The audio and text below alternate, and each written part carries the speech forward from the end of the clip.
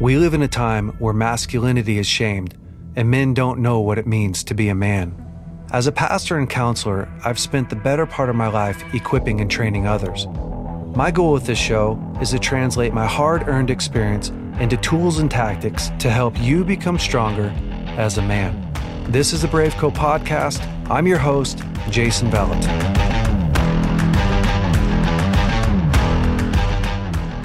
Hey Brave Co men, I want to tell you about a project that we just finished. It's our Foundations of Masculinity 12 video series that will really help you grow stronger, more confident as a man. Whole bunch of guys are wondering, man, how do I deal with my pain? How do I learn healthy boundaries? How do I lead myself, my family well? How do I become a leader? This course is for you. If you're interested in growing, take 12 weeks out of your life, dig in, do it with a friend, and really up your game. Guys, you can purchase this at bravecode.org. Now on to this week's episode.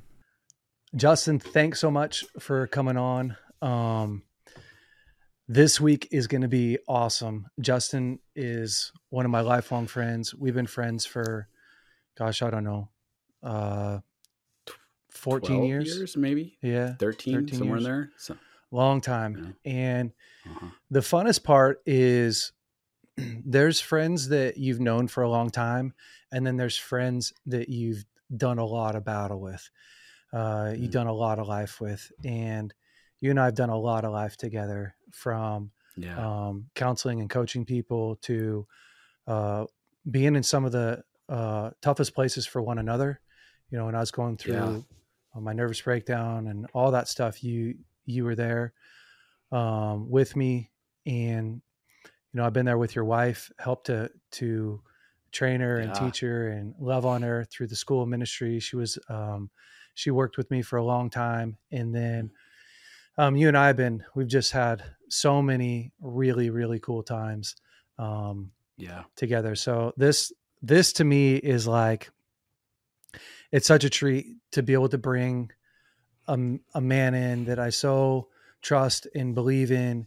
And you're such a gift to the world, but specifically to my life. So thank you for that. And I'm excited to do this podcast with you. Ditto, man. I do want to say something on that note of friendship. One of the things that's a super valuable asset in my opinion, when it comes to masculine relationships, is when you have friends that are kind of like, you know, that they'll show up for you in a really tight spot. Like, there's vulnerable exchanges that we've been able to do that have been really beautiful. And we've been able to love each other in those processes in ways that you've, been there to like meet me in pain and stuff like that. And then there's just this, like, something that I super value in this is, like, I know that if you and I go an extended amount of time of not talking or connecting, I can always make a phone call and say, Jay, I'm in trouble here with something, or I especially need help in this area. And you're going to be like, what can I do to show up for you right now? And that type of faithfulness inside of masculinity is, it's a game changer to know that there are other men that are living out there around you that will come in those moments and show up. So yeah, those relationships are a must-have. Every man needs someone that can come and lend strength. Justin, you and Abby have championed some incredible businesses. You've got a great coaching business as well. You guys have your Living Fully Alive podcast and some really cool communities that I'll let you talk about a little bit in there. So if people are looking for a place to find some help, man, you guys have some of the best training and teaching on compassion, connecting with yourself, working through old pain and trauma in your life. Have some friends that are going through your guys' courses, and they're just getting so much breakthrough. So yeah, maybe just share for a second about that. Yeah, Abby and I have been doing for about 10 years, training, equipping, and transformation within the arena of what I call life consulting, which is helping people really connect to their belief systems, process through their pain, and get connected to the world right in front of them. And we have multiple different courses and stuff. Right now we have the Connected Life podcast, which really we try and give really great material so people can get personal heart transformation for free, because we just want to see lives changed. And then we have multiple different courses running right now. There's something called the Pathway to Freedom that people can find out more about on Justin and Abby. That's abi.com. And the Pathway to Freedom helps people understand what their emotions are actually trying to tell them about themselves. A lot of times there's this buzzword called triggers, right? And a lot of times triggers means you're doing something to offend me. But when the conversation that happens inside of this course is, hey, the big emotions or responses that I'm having to life are really about my emotions trying to have a conversation with me about unresolved pain. And these emotions are unconsciously driving a lot of my actions and reactions to life around me. And so it's a way of taking back our life by getting very in tune with what's going on inside of us. And we've seen dramatic changes in people's lives who have gone through that. And so that course is going on right now, but we love seeing people get understanding. If we can understand why we're doing what we're doing, then we have hope to actually make change to it. It's not just that life has to continue to happen to us. And I came from an environment, I'll say this, where there was a lot of levels of neglect and abuse inside of the love expression in my home. And I felt very powerless to pain, powerless to external circumstances. And I spent a lot of my adult life trying to figure out, what does it look like to not be powerless to things happening to us? And that's a lot of what we do, is help people get out of this sense of powerlessness or victimhood or victim mentality. And that doesn't mean we can control life. That just means we know how to manage ourselves internally and heal from the bumps and bruises that we gather along the way. So, yeah. Well, you and Abby are masters at taking people through that process. And so, thank you. Yeah, for sure. Today we're going to talk a little bit about the road to fearlessness. And in kind of prepping for this podcast, we were talking a little bit, and I want you to dive in and share your story with us. How you grew up, a little bit about the trauma in your life, and then we're going to talk about how to become fearless through your story. So would you share that with us? Yeah, I'd love to get into that. One of the things that's really cool in my life is that when I currently reflect on my childhood and the experiences that I had with my parents, I can say that there's been an immense amount of redemption, reconciliation, and restoration inside of the relationships. So I preface this because I think it's necessary to understand that every story has hope. An immense amount of hope is available. It's God's design that he wants to reconcile pain, chaos, and destruction. Not always do we get it the way that we expect. Okay. But there is beautiful possibilities available. And I think that my story is going to highlight that. And the last I'll say about that in my preface is that it's really cool because now my mom and my dad are really good friends of mine. And we feel like we can really exchange honestly our emotions, how we affect one another, which wasn't the case in the beginning. And part of me on walking out the road to fearlessness was part of what repaired our relationship. So, with that said, growing up in my household, it was actually within the last decade where I was sitting across from a therapist and she said, "Justin, I think you have complex PTSD." And I was like, I don't know what that, I didn't go to war or whatever, we think of PTSD as like somebody went to war and they watched somebody shot in the face or something like that. Yeah. And she starts reflecting on my life and she said, "Do you realize that your childhood didn't have a mechanism for nurture and care built into it?" And really every story that we dig into, I cannot find within your story a person. We're not just talking about parental experience. We're talking about any external figure that we could find that was there to nurture and be kind and tender and patient with you. It just didn't exist. And that really floored me. Like when I really came to terms with the reality of that, I'm like, wow, yeah, that wasn't part of my story. And I think that there are a lot of people excuse me, that can identify with the idea of that. It's in some degrees, but when we get into the deeper parts of it, like my mom was very verbally, physically, and emotionally abusive. That looked like emotional outbursts of screaming, yelling at the top of her lungs, raging, cussing in my face, slapping me, pinching me till I bruised, leaving marks on me inside the house, and vacillating from that extreme of emotional outburst to, I love you, you're my best friend. I don't know why I do these things to you. And that was a very confusing thing. And I got very much put in this role of, I am the primary attachment for my mom, where my dad should have been that. There's a book called The Emotional Incest Syndrome. And it sounds like a horrible book, but it actually talks about like when a parent's love rules our life. It's about this idea that all of a sudden we've become their primary when their spouse should be, and they've leaned on us to get a lot of needs met and stuff. And so what I watched was inside the household, my mom was very explosive and my dad was very passive and disconnected. He was surviving life.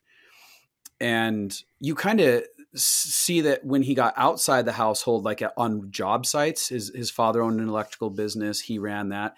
And I at 13 started working with him. And in that space, he was very intense and aggressive, belittling, demeaning, impatient.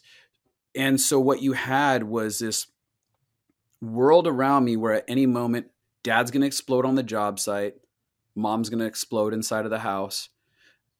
Grandfather's going to be aggressive and demeaning. Grandmother is going to be very dismissive. And they were very close because they worked in the business too. And so the environment that I was in with my primary attachments, there should have been someone that I could go cry to, that I could go lean on and say, this is painful. And common themes or phrases was suck it up and get over it. Build me a bridge, cry me a river, get over it.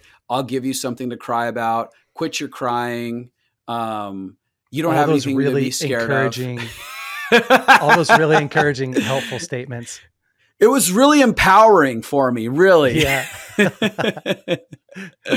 I learned how to die to my humanity. And there was a point, a crossroads. I remember, and again, this stuff is public knowledge. I've had these dialogues, and it's really cool because my parents have faced a lot of shame that they had about the trauma that they were in that evoked a lot of those experiences. I had a brother that had died at 3 years old. It was like my mom's fourth child she had lost. There was my dad started spiraling after that. Like these situations don't just happen. There aren't villains to our stories. Everybody has perpetual pain points that if they don't have the care, the nurture, the love that's necessary to grieve well, they cope. And as they cope, they begin to break down and act out in destructive manners that it's not their authentic selves. This wasn't authentically who they were designed to be, but they were acting out of unprocessed pain, right? Yeah. And I remember there was this moment where my mom was being very violent towards me. And I was crying. And she was like, stop your crying, stop your crying. If you get me in trouble with your dad, you're going to get it worse. And I heard that a lot. And in this one moment, I was like, I will never give you my tears ever again. Mm-hmm. And I was probably 10 years old. I'd say about 10, somewhere in there, 10, 11. And I just turned it off. And I was like, okay. And I just sat there. She just kept smacking me, just deadpan.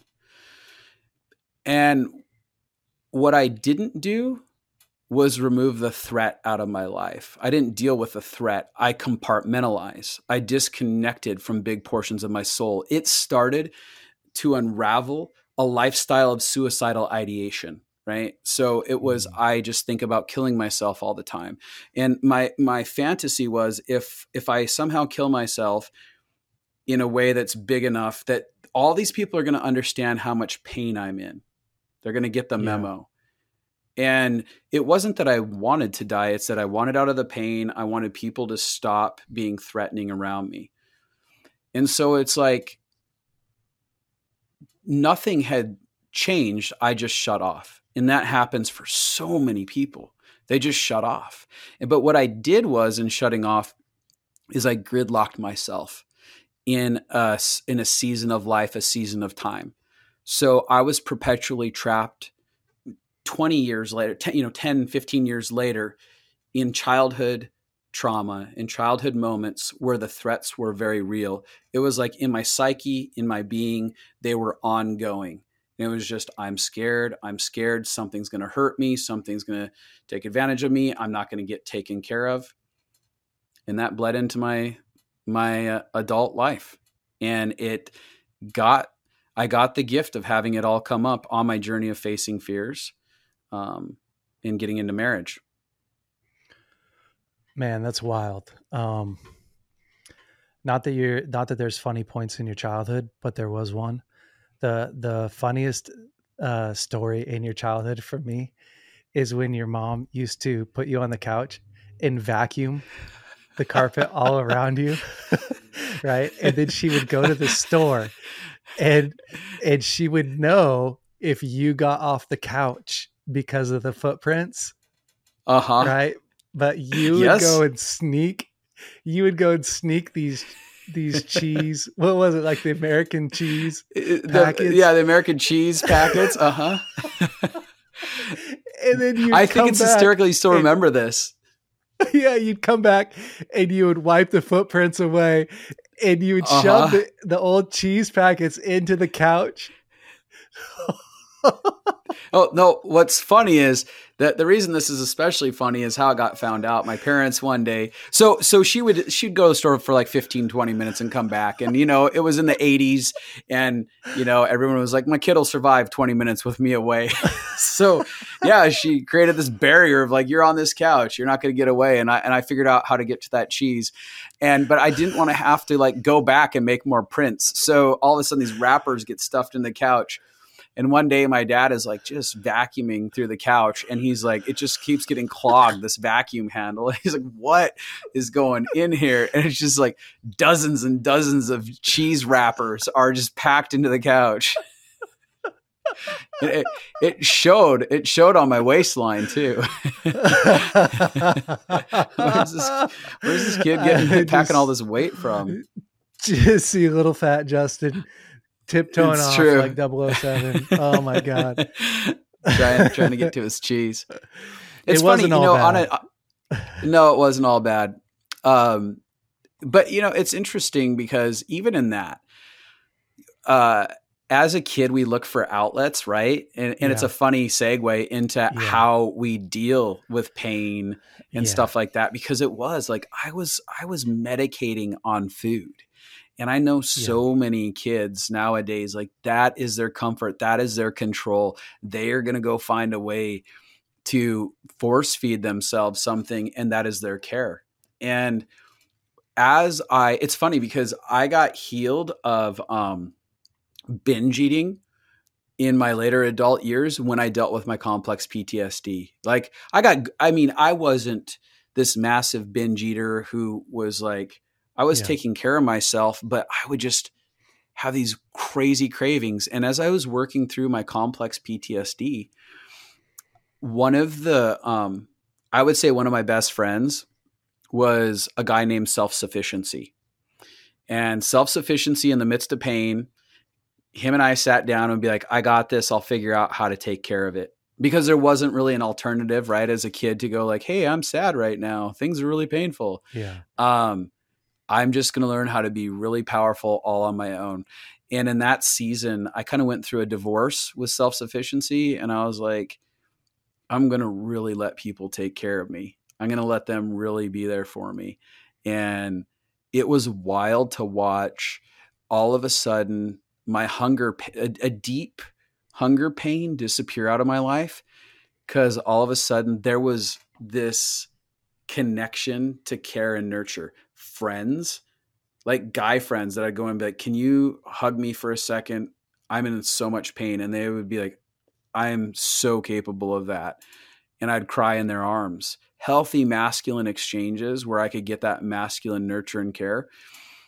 And exchanges with my wife where I'd let her in big pain points and let her hold me and be kind and tender with me. It changed the game, man. Yeah. It's a complete game changer. I mean, I met you, I would say, in the middle of your process. Yeah. That's fair. Would you say that's accurate? Assessment. Yeah, I think that's very accurate. And, yeah. And so, to watch where you started to where you're at today is just crazy. I mean, and the thing I love the most, that's why I love you and Abby so much and believe in you guys so much. For years, I have just been such a champion, and I'm not tooting my own horn. I've said the reason why I love this, you guys, is because you went through a process that was really your own. This is not theory. This is not like, in theory, I learned this in school, and then I'm going to go and try to apply these things. Like, you were in the middle of hell, and Abby too. I mean, her story is just as gnarly as yours. In the middle of hell, had to really decided to face your trauma, your past, your present, where you're really at, and dive into that, jump into the process. And that, I'll tell you, like, that's so hard, which is why we're talking about like walking down the road of fearlessness. I'm in the men's ministry, of course, in the men's world. Yeah. And most of the time when men are talking about, you got to be fearless, it's a bunch of dudes, doing thousands of push-ups and carrying logs and swimming in cold water. And like, I like that stuff. It's fine. There's a place for that stuff. I'm not saying there's no place for that. But as you modeled really well, the true fearlessness, which, by the way, there's no such thing as not being afraid. Yeah, I agree. But in this context, right, true fearlessness is being able to look at what's really going on inside of you and facing it, facing the fear. And you did that. You did that. I'd love to have you just walk us through, like, man, what's the first step? There's lots of guys that are living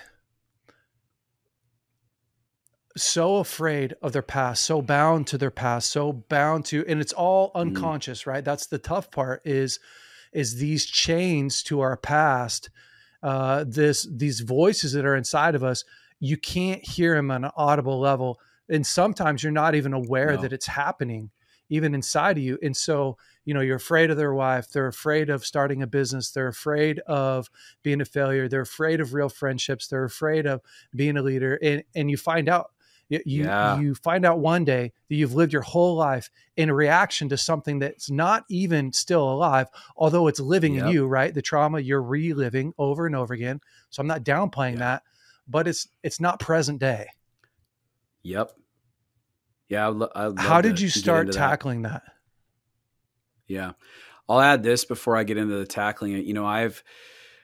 I have met with some very successful, very wealthy people of notoriety. And I say that because they've hit career pinnacles. And they'll come in and they'll be like, I feel like such a fraud. I mean, we're talking like when stock market was crashing and housing market was crashing and things like that. Guys who were like the go-tos in that stuff in their arenas to help like facilitate saving the markets and stuff and give strategy would dialogue with me and like, I'm just scared that one day everyone's going to see what a fraud I am. Right. And so on that note, it's like there was all the external work that they were doing to be fearless and face all their fears, and it wasn't solving these root issues. And so getting into the root conversation, because a lot of people be like, I don't have any fears, because you're in denial. You're in dissociation. You're one of the things, let me add this before I get going as well. I was in a conversation with my therapist today, and we were talking actually about fear, which is funny. And how it wasn't a safe word to share in my childhood. It wasn't safe to say like, hey, I'm scared of how you're treating me, because it was only going to evoke more. And acknowledging fear is some of the scariest first steps. Like the scariest step is to say fear even exists, because we can be angry, we can be ferocious, we can be frustrated, we can be irritated, acknowledging I'm sad and I'm scared. They are very low on the totem pole as far as options to share. And they signify the lie that's been perpetuated around them is if I acknowledge them, I am signifying that I'm a weak person. In fact, we're sitting here on Braveco, right? Podcast. Yep. And one of the bravest things we can do is divorce our relationship with denial and begin to deliberately address areas like, I want to look at what fear exists inside of me. I know I've got to have it. I know I'm not actually living out the fullness of my dreams. And so that's what kind of played a role in me beginning my journey of practically facing fear. At 25 years old, I was in a kind of dialogue with God, reviewing my life. And I was thinking about how small I was living. And when I say small, I was thinking like, oh, here's all the dreams and desires, if I'm honest with myself, that I want to do, but I'm not doing them. Why am I not doing them? I am flippin' terrified of what will happen if I face these things, the places that I'll get rejected, the places where I could fail, the places where people could mock me. And I had kind of this epiphany. And the statement was, fear is the gateway between us and the destiny of who we're created to be. It's like this idea that fear stands as like this gateway, this doorway, this locked gate that's saying, hey, you're never going to be what God designed you to be, because I'm going to stand here and keep you from being that. And I realized like, if I actually want to step into the fullness of my true personality, my true desires, the true design, I'm going to have to pass to that gate. And I was like, God, I'm ready to start facing my greatest fears no matter what it costs me. Wow.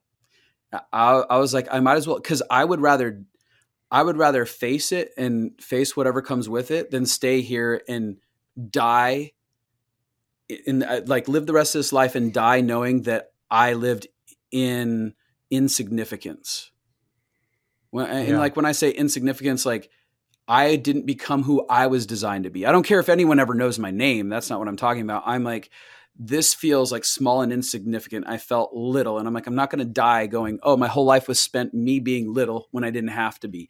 And that is the hell that we are living in on this earth. We are in our own jail cell, our prison built out of our finely woven fears that say, we're not going to let you know the fullness of love and express the fullness of yourself through being connected to that love. Because fear doesn't want you to connect to love. And fear is this stopping point for love. It says, nope, love can't get to these areas. And my first point of contact in doing this is, I'm going to get married. That feels terrifying.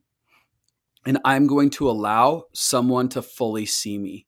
I'm going to allow someone to choose to love me. I'm going to allow someone to get inside of my pain process with me. Like, as I said yes to this, I got married. I quit my job. I'd never been without a job. I quit making money, which since I was 13, I'd been making money.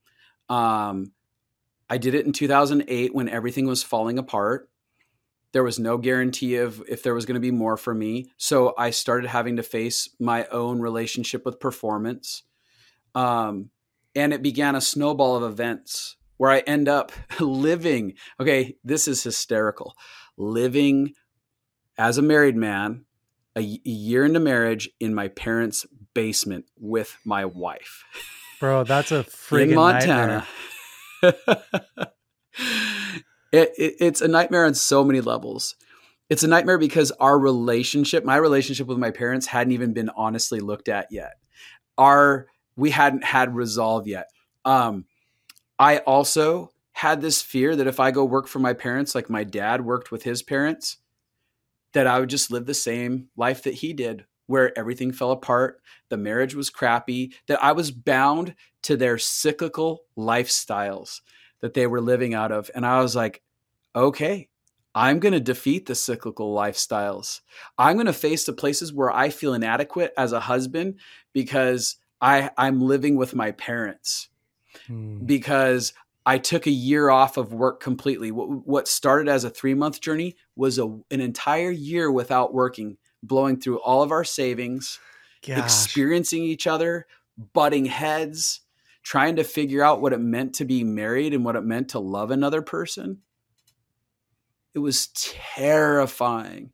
And at every part of these,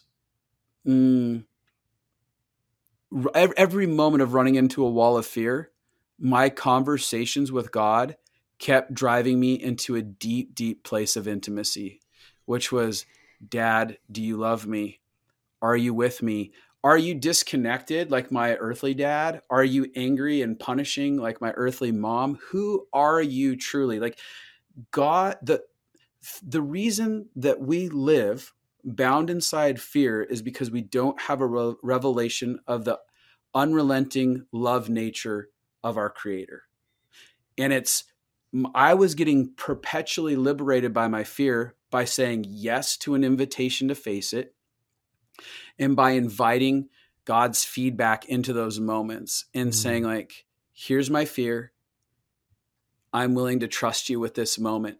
I feel too broken to figure out how to save my marriage. I feel too broken to figure out how to take the next steps with my career. And it wasn't like I'm being a victim to life. It's I'm being honest about where I feel paralyzed, where I feel insecure and small.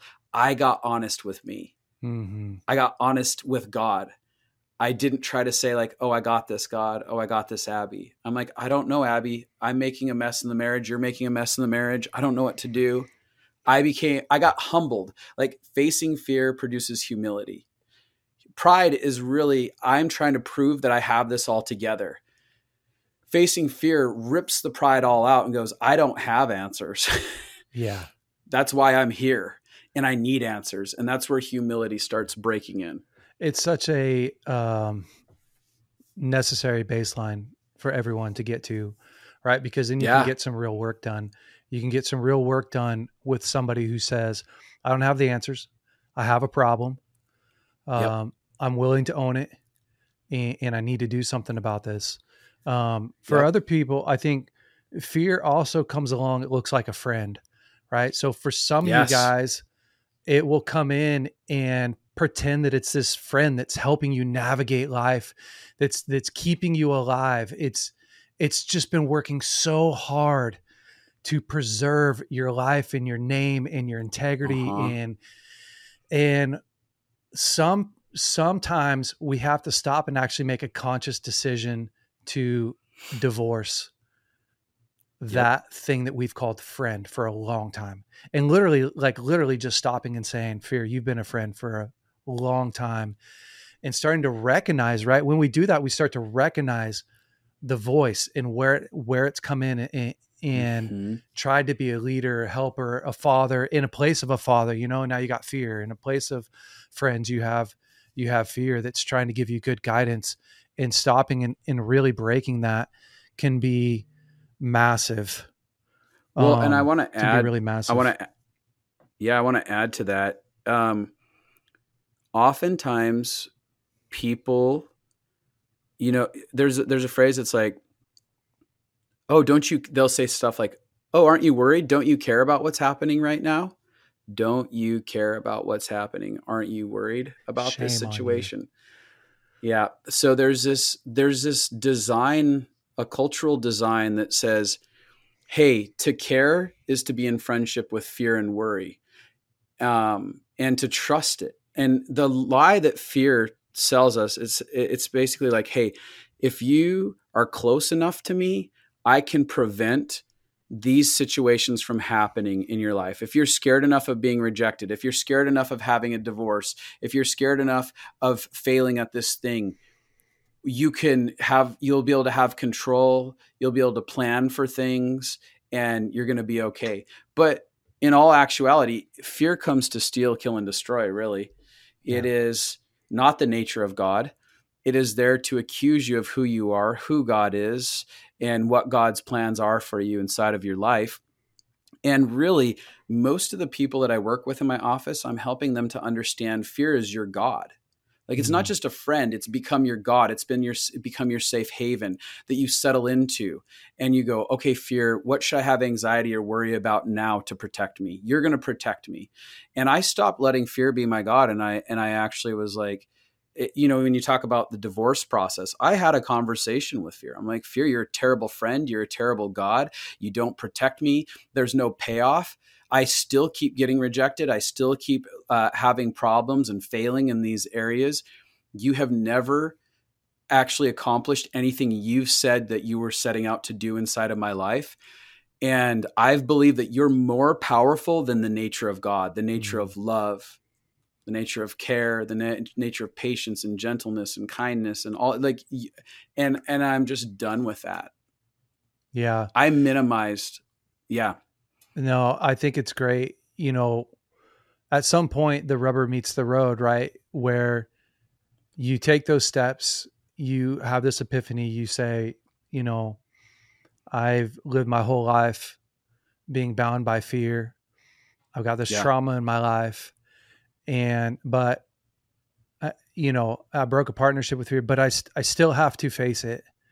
Right. Because you wake up in the morning and you got to put some boots to the trail and actually take some steps.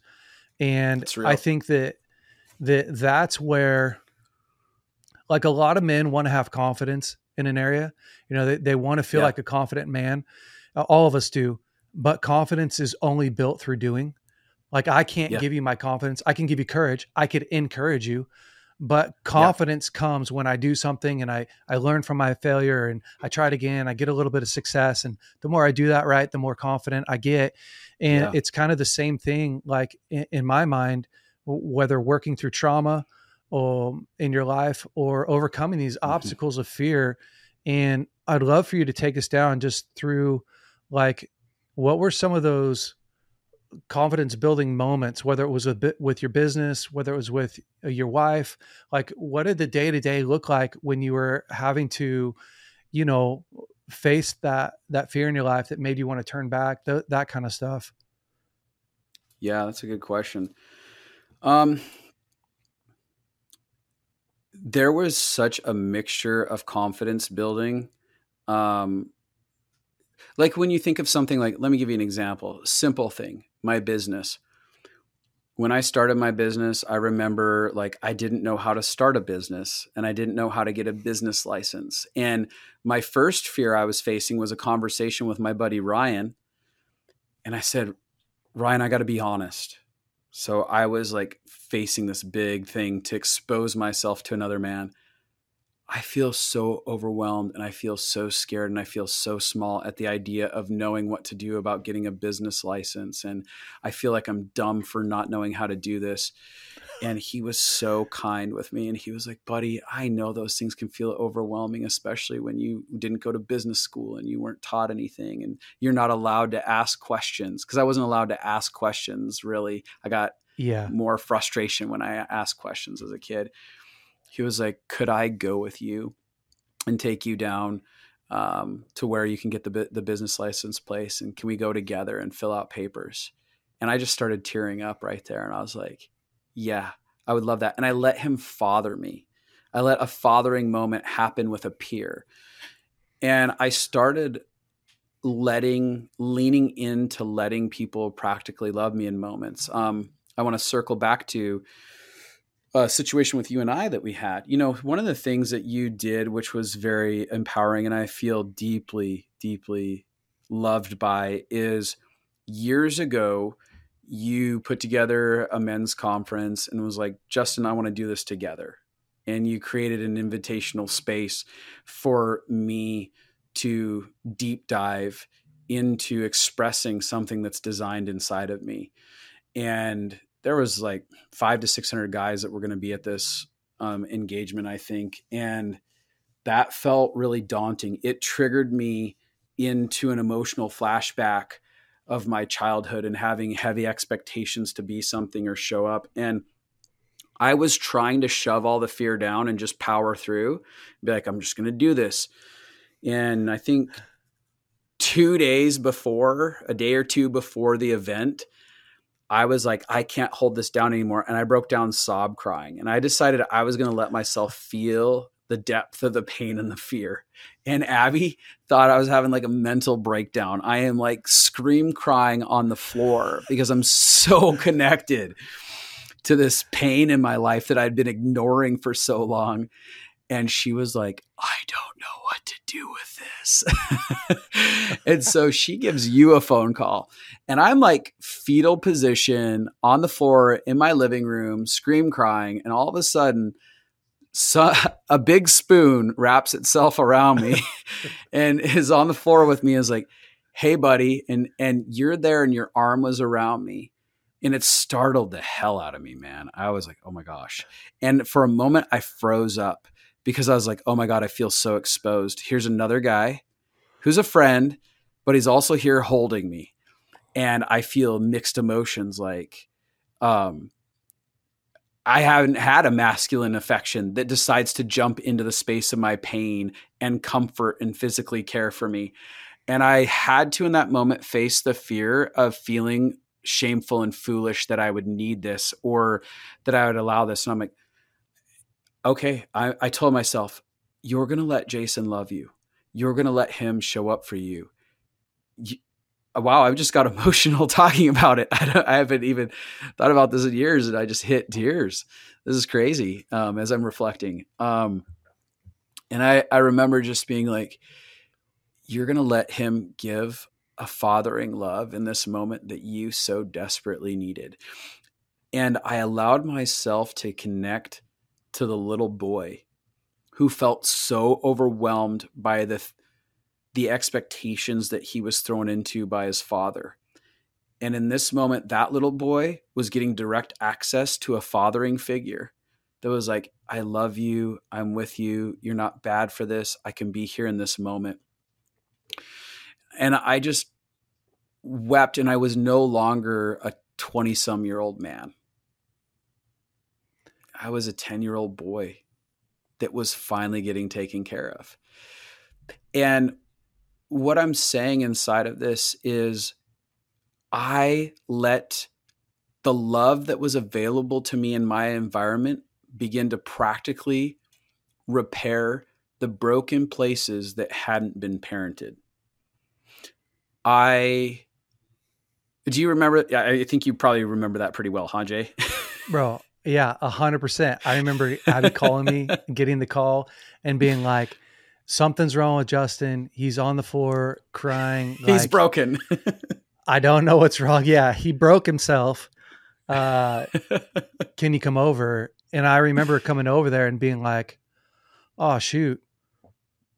I mean, what do you do besides like just jump into the mix and go, hey, what's going on? Like, how are you okay? What's happening for you?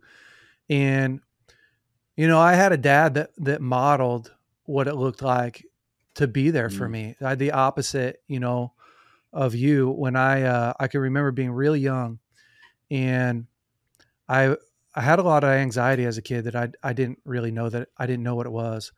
I had a lot of fear and anxiety when I was a kid. And so went through a whole stint of my life where probably 3 nights a week, I'd end up, you know, sneaking into my parents' room late in the night and just sleeping on their floor. And sometimes my dad would wake up in the middle of the night. I was probably 12, 13, and he would come over and he would just lay by me. And those were like some of the most important moments in my entire life. Some of the most important moments in my entire life was simply my dad coming over, not shaming me, not going, "Hey, you're 13. You know, what the hell's wrong with you? Grow up." Yeah. Yeah. Yeah. There's nothing upstairs. There's nothing in your room, nothing in the house. But he just came and he would just lay with me. And sometimes he'd pray over me. Sometimes he would, sometimes he'd just lay there and I'd fall asleep and he'd eventually bring a blanket, cover me up. And, those rare moments that you get to be strength for somebody else. And it looks different. It looks different all the time, but those rare moments that somebody allows you into their pain point and you get to be a listener, and then you get to be a voice of comfort. And Matthew says, "Blessed are those who mourn, for they will be comforted." And I love that verse because the truth, it's also true that the opposite, like cursed are those who don't mourn because there's no comfort. The truth is, great. When men look at care, emotional care, physical care has been so perverted by our culture. Yeah, it has. I mean, even guys listening to this would be like, "Oh my gosh, you got down and you gave another guy a hug when he was crying." Like, it's just hard. It's awkward. It's hard. It's hard for men to think through. And then you start to look at like, well, who told you that that's wrong? Who told you that you're not, that that's weak, that there's something wrong with you if you need, an encouraging word or affection or a hug from another guy. And that's part of the trauma that you're facing. That's part of the fear that's been put over our culture, over men. And so, I remember it was awkward for me. I mean, that's the truth, is like, it was I had to push through that awkward thing inside of me. That's like, oh, here's a full grown man in a fetal position crying, and his wife, is standing by being caring. And I'm like, oh, okay, what am I going to do? I'm going to jump into his pain and be there for him. And it's a privilege. Those moments are a privilege because I'm not really healing. I'm not a part of the 28-year-old's healing. I'm a part of the 12-year-old's healing. I'm a part of the 13-year-old's healing. And here's the thing about your trauma, men. And we're not saying every man has trauma, but here's the thing about trauma is you are every age you've ever been. Yes. You don't grow up and then all of a sudden I'm just 42 years old. That's it. Negative. I'm not afraid of the person that's in front of me today. I'm not afraid of the opportunity that's in front of me today. I'm afraid of the things that hurt me. I'm afraid of the things that broke me, and they're manifesting today in my opportunity, in the person that's in front of me. And we have this beautiful opportunity to actually go back and address that 8, 9, 10, 11, 12-year-old boy or girl, for a girl who's listening to this, and actually say, for the first time maybe in his life, I see you, I know you, you're valuable, I love you. I can sit in this moment with you for a little bit and walk you through this time, right? Like, that's how we begin to heal the traumas. Even God, like invite God into the moment where you were overwhelmed with fear. Invite God into the moment, because listen, even though those moments are over in your life, they're still reoccurring in your history, and we're living out inside of our history. And so, if we could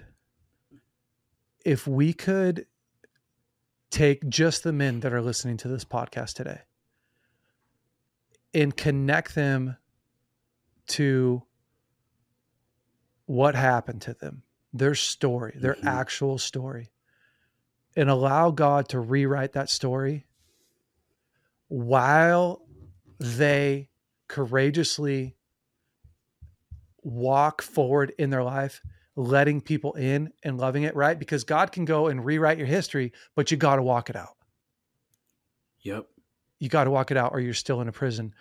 That's what we're trying to do. We're trying to give you the courage to face what is very real today that happened a long time ago for some of you, and give you the courage to invite somebody in. That's what I love about what we're doing. I absolutely love about what we're doing is we're doing real life on life discipleship. It's not a fake community. We're doing, let me hear your story. Let me validate your story, but also let me give you a few tools and keep you accountable for your greatness to keep walking forward through that. And let me do it with you. Can I add something there, Jay? Is it okay? Please. Yeah, absolutely. Because when we're looking at, what Jason's saying is that we're an amalgamation of the entirety of our life. We're not just this current moment. And our history, we were designed in and through love and in and through relationship. That's how we were designed by our Creator. And when those things are withheld in moments, our soul, that 8-year-old, that 10-year-old is saying, I still need resolution. I still need resolution. I still need resolution. And it's seeking to reconnect to its original design. So when we've been maybe knocked around, yelled at, screamed at, rejected, whatever, those are these moments of shame have separated us from that connection point. A relationship with shame and judgment disconnects us from a relationship with love, which is, again, our original design that our soul is trying to return back to. And so what Jay is really saying is we're trying to reconnect all parts of our past that will keep screaming through actions and reactions until it gets to its reconnected place. And one of the biggest fears, he's highlighting the invitation to go back. There's an invitation. God extends an invitation, says, hey, kiddo, I know that you would really like to act like history's behind you, but it's actually with you. And my invitation is for you to face the fear of looking at the things that you didn't have the capacity to deal with at that time. You weren't equipped to take care of yourself. You weren't equipped to process pain. You weren't equipped to know how to let people in that place. But now I want to lend you the wisdom and the understanding and the strength and the tools to go into that space and repair what felt very shattered. And it didn't have to be that you were abused. It could have been, I was in a family where we were all disconnected and I felt alone all the time and my soul constantly feels alone. And I just need to be able to get love to a little boy who desperately needed someone to get involved inside of his world. And it's not a bad thing, but oftentimes we will use religious rhetoric like, oh, I'm saved. That's in my past. God, that's covered by the blood inside of Christian circles, specifically speaking of. And we use these types of rhetorics because we're scared, because it's the unknown. We don't know what to do with it. We don't know how to resolve it. So we make up reasons in our fear to continually avoid it. And so what Jason's talking about in this podcast and other ones is that there's an invitation on the table, that it's necessary to go to those places. Because like he said, he wasn't holding a 26, 27, 28-year-old. I can't even remember how old I was, but he wasn't holding the adult. He was holding a 12-year-old, a 10-year-old right in that moment, right? And there are so many places where the 12-year-old is the one. The adult has the 12-year-old acting out, diving into deep levels of pornography or affairs or whatever. It's the 12-year-old who's in pain, who's trying to get a resolve, who's trying to get back to love, care, peace, trying to get out of the torment that it's inside of. And we partner with it and feed it destructive elements rather than going, oh, I see that this part of my soul is needing care and comfort. What happened? Why am I scared to look at it? And why am I scared to share that with people? What do I believe that'll mean about me if I have to lean on people to find solutions? Yeah, it's so awesome. This is what it looks like to build a warrior, as much as building, doing the Yeah. push-ups and doing the log carries and the hammer throw and climbing the mountains, which again, I love all that stuff. I do that stuff, but the first place that we build the warriors is from the inside out, and everything else is um, a result or the product of that. And Justin, you're just such a champion and such a great model for, what the modern day warrior looks like. And, man, I love your story. I love the success that you have in your in your life today. You've got an incredible marriage and an incredible business, and, you're an author, and yeah, you got such great friends and a great family relationship. A lot of people are going, man, I wish I could have that kind of relationship with my parents. But it started with you. It didn't start with your parents going, hey, we want to fix all this stuff. It actually started with you guys getting well, and then coming with a place of forgiveness before they ever asked for it. Yes. And opening up a space for them. I want to just add this to that, because I think that this is necessary. Not only did I look into the past at what was going on inside of me, I looked to confront what played a role inside of it. Part of some of my greatest confidence building was when I had the scariest conversations with my parents, having to challenge the system, not even from a place of vilifying them, but like, hey, there was abuse here. Hey, there were problems here. And yeah, you guys, here's some of your guys' wins. It's not all bad, but there was some really big problems that I needed dialogue about and how it affected me. And that was met with resistance. That was met with denial. That was met with further neglect. I had to face the pain of not, because a lot of people will be like, well, what's the point? They're just going to ignore it anyways. And I was like, yeah, but that may be true. You may have these hard dialogues with people in your life where there was pain. But the thing is about you healing something inside of yourself by facing the fear. What happens is you begin to grow up. You don't feel like a little kid anymore. You're challenging the things that happened. You're being honest inside of those spaces. You're doing the hard conversations as the exchanges begin to go back and forth. And someone says, that never happened. Actually, it did. I'm going to push back on you. I'm going to share my heart on this. And I knew that they may never change in the process. And I didn't go in to have the conversation to change them. I went in to love myself really well, face the fear, the thing that was scaring me the most. What am I scared of? I'm scared to have this dialogue that's coming up right now inside of me as I can feel pain happening. And the next time there was pain, there was another scary dialogue that came up. I'm like, I need to have this dialogue with my grandpa right now and share this thing with the man who everyone was terrified of his entire life. And it wasn't that I was fearless. It was that I faced my fear, and it kept causing me to have less and less fear in my life as I obliterated it from these experiences. And I suddenly felt like a man. I can say that I started feeling like a man when I stopped being passive and I started facing the things that I believed at one point would break me or would break someone else by having to do it. And I realized that I wasn't so fragile. I wasn't so insignificant. And I realized that God was a lot more involved than I had previously believed to be true, because he showed up in those moments with me to comfort me, even if they didn't show up well. It's so cool because now, looking back, like, your dad's such a cool guy. Like, I've spent so much time with your dad, and yeah, we've done some ministry together. I've brought your dad up on stage before to pray a father's prayer over everyone. I've had guys come forward who needed a father's blessing and had your dad. Like, your dad is such a cool guy. He's done so much work. Yeah. So he watched you and Abby, right? Like, completely transform their lives.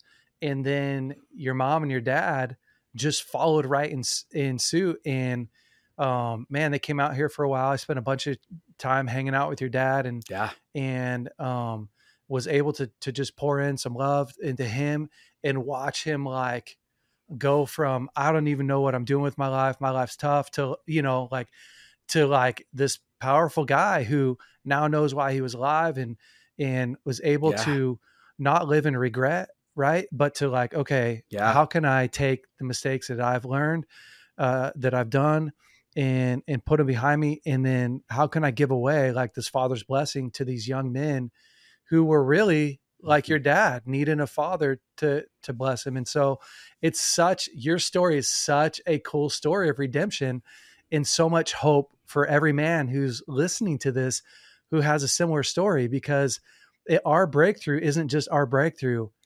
It's a key that allows other people to get breakthrough. It's awesome.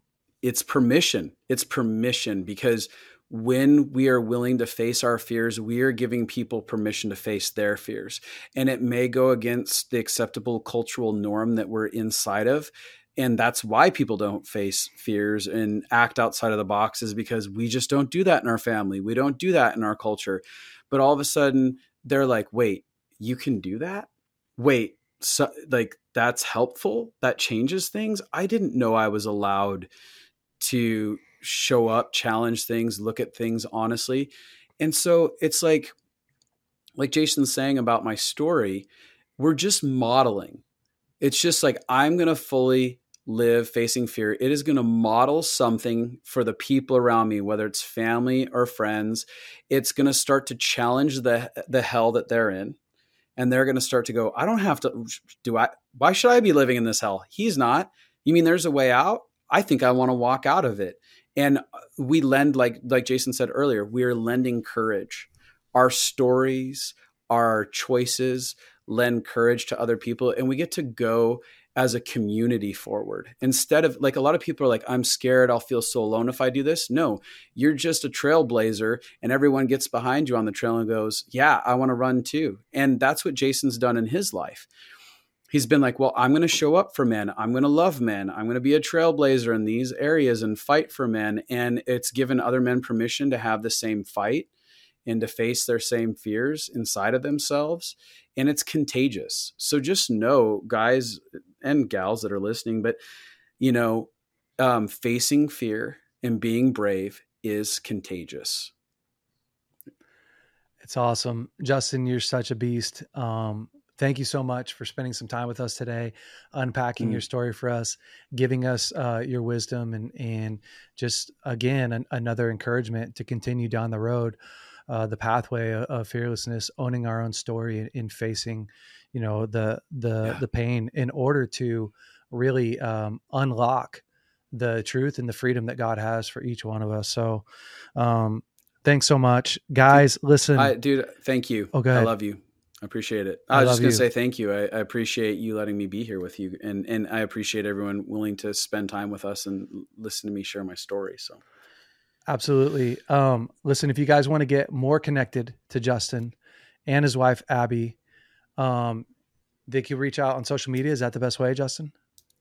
Yeah, you can reach out to me at Justin Stumvall on Instagram, Abby, that's ABI, Stumvall on Instagram.